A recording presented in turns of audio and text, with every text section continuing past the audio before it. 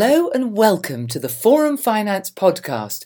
All you need to know about finance right here. Hello everyone.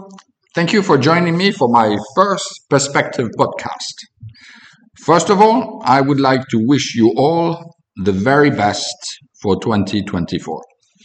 May this new year bring joy, health, and prosperity to you and your loved ones.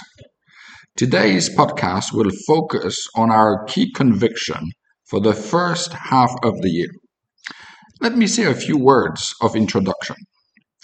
Rising interest rates and hence bond yields have fundamentally changed the basis for business and investment decisions.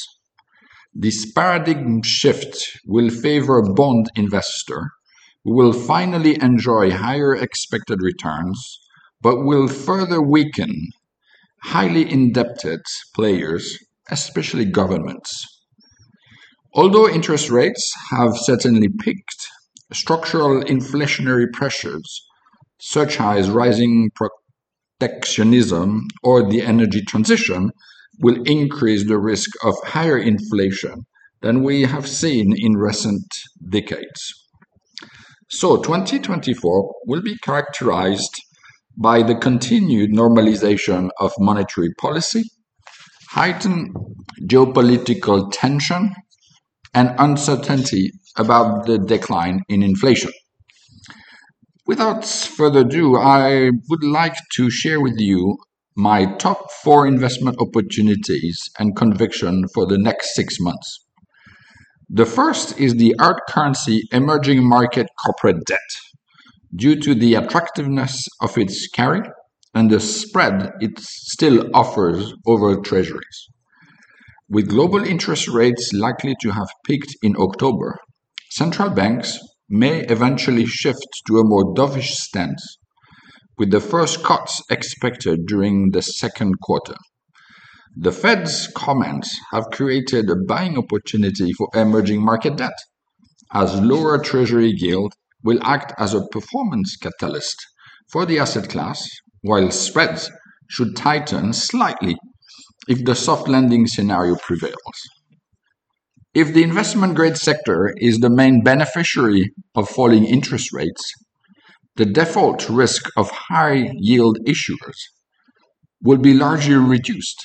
As a result, EM credit offers attractive yield levels with spreads above their historical average. Our second conviction is based on our central assumption of a benign slowdown in the US economy. While we do not rule out other scenarios, we currently assign them a relatively low probability. While bond yields have improved significantly, spreads have tightened somewhat, but remain close to historical averages. Credit metrics will inevitably suffer as more expensive debt replaces older debt, but interest rate coverage ratios remain well above historical levels. Total defaults are expected to be between 4 and 4.5 in 2024, in line with long-term average. This adjustment in yields, with the yield to worst for the US high yield around 8%, has not only improved investor total return potential, but also their ability to absorb any shocks. Yields of 8% or above are relatively rare. Historically, when yields have reached these levels, the subsequent 12 months total return has been positive, with double-digit returns on average. The third place on the podium goes to small and mid caps.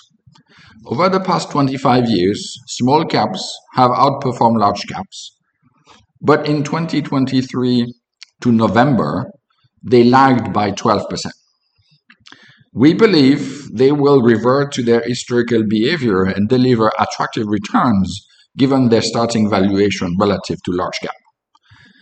While small cap generally have weaker balance sheets than large caps, the current valuation discount provides a significant cushion going forward. In the US, the market cap weighted index is valued at 19.4x forward PE versus 15.7x for the equal weighted index. My fourth and last conviction for the first half of 2024, undoubtedly also the most controversial, is our constructive stance on Chinese domestic A shares, which is our only exposure to emerging markets. The slowdown in economic activity, the slump in the property sector with its negative impact on household confidence, and the tensions between the US and China have pushed Chinese equity valuation close to historical lows. While all these uncertainties have partly justified the downgrading of Chinese equities, it has probably gone too far. Indeed, recent data has shown some signs of stabilization. Despite the disruption to Chinese economic activity in 2023, the consensus view remains that China will achieve real GDP growth of 5.2% in 2023 and 4.5% in 2024.